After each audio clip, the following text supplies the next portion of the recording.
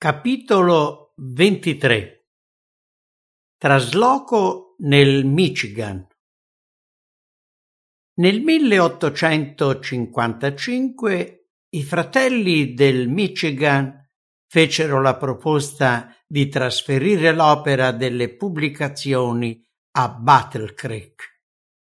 A quel tempo mio marito aveva una situazione debitoria di circa $2.000-3.000 e per appianare i debiti non possedeva altro che una piccola quantità di libri e diversi crediti, alcuni dei quali difficilmente esigibili. Avevamo l'impressione di essere giunti a un punto morto. Le ordinazioni erano al minimo e di poco conto. La salute di mio marito era molto precaria. Una brutta bronchite gli causava una tosse irritante che metteva a dura prova il suo sistema nervoso. Avevo il timore che potesse lasciarci prima di aver saldato i debiti. Furono giorni molto tristi. Guardavo i miei 3 bambini e temevo che sarebbero potuti rimanere orfani di padre. Simili pensieri mi agitavano la mente e mi assalivano una serie di domande. Se mio marito soccombe per aver lavorato troppo per la causa della verità, chi potrà mai sapere quello che ha sofferto in tutti questi anni? Chi conoscerà il peso che ha dovuto portare, la grande preoccupazione che ha schiacciato il suo spirito e rovinato la sua salute, portandolo anzitempo alla tomba e lasciando la sua famiglia nel bisogno e alla mercé degli altri?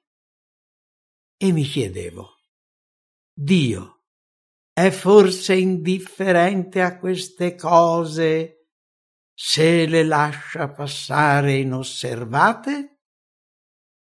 Ma nello stesso tempo mi confortavo pensando che c'è qualcuno che giudica con giustizia e che ogni sacrificio, ogni rinuncia, ogni dolore e ogni angoscia sopportati per amore suo sono fedelmente registrati in cielo e che alla fine il Signore darà la ricompensa ai suoi fedeli servitori. Il giorno del Signore spiegherà e porterà alla luce quelle cose che per ora non sono manifeste. Mi fu rivelato che Dio intendeva guarire gradualmente mio marito. Dovevamo esercitarci a essere forti nella fede, poiché in una cosa saremmo stati duramente colpiti da Satana. Dovevamo distogliere lo sguardo dalle apparenze e credere. 3 volte al giorno ci inginocchiavamo soli davanti a Dio e lo pregavamo con fervore perché restituisse la salute a mio marito. Il Signore fu buono, ascoltò le nostre ferventi preghiere e mio marito cominciò a migliorare. Non posso esprimere i miei sentimenti di quel tempo, meglio di come sono espressi in una lettera che scrissi alla sorella Hovland. Sono riconoscente a Dio perché ora posso avere i miei bambini sotto le mie cure. Di ritorno a Rochester, nell'autunno del 1853, da un viaggio nell'Est, il fratello e la sorella White presero con loro Henry, il primogenito, che per 5 anni era stato affidato alle tenere cure del fratello e della sorella Howland.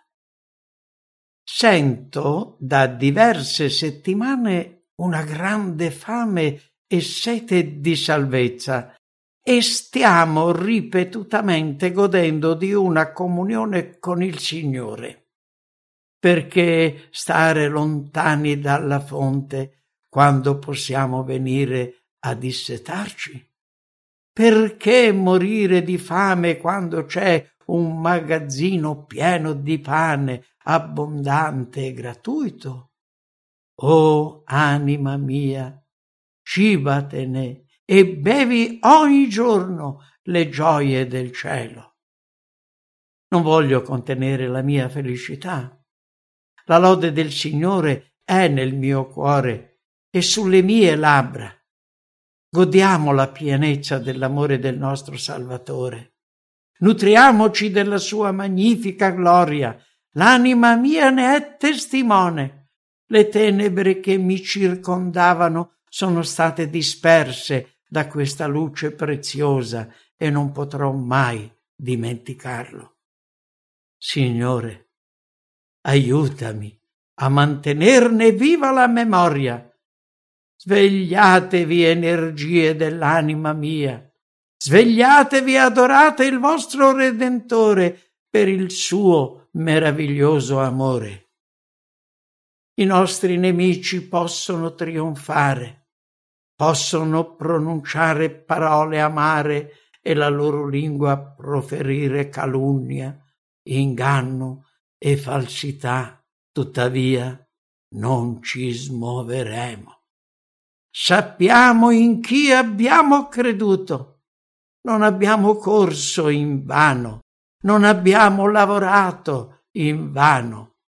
È vicino il giorno della resa dei conti, quando tutti saranno giudicati secondo quello che hanno operato. È vero, il mondo vive nell'oscurità. L'opposizione può farsi forte, i burloni e gli schernitori si glorieranno delle loro iniquità, ma tutto questo non ci toccherà, perché ci appoggeremo al braccio dell'Onnipotente per esserne sostenuti. Da quando ci trasferimmo a Battle Creek, il Signore cominciò a cambiare il corso degli eventi. Nel Michigan trovammo dei simpatizzanti che furono pronti a condividere il nostro peso e ad aiutarci economicamente.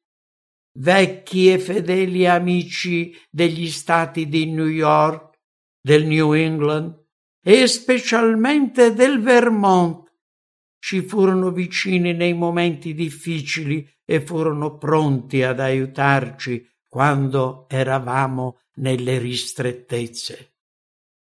Al congresso di Battle Creek, novembre 1856, Dio si adoperò per noi. La causa ricevette nuova vita e le fatiche dei nostri predicatori furono coronate dal successo. Le pubblicazioni venivano richieste ed era precisamente quello che occorreva alla causa. Il Messaggero della Verità smise ben presto di essere pubblicato e gli spiriti discordi che si erano espressi per mezzo suo furono dispersi. Mio marito riuscì a pagare tutti i suoi debiti, la tosse lo abbandonò, i dolori ai polmoni e alla gola cessarono, riacquistò lentamente la salute e fu in grado di predicare 3 volte di seguito, il sabato e il primo giorno della settimana. Questa meravigliosa opera di ristabilimento proveniva da Dio e a Lui andava tutta la gloria.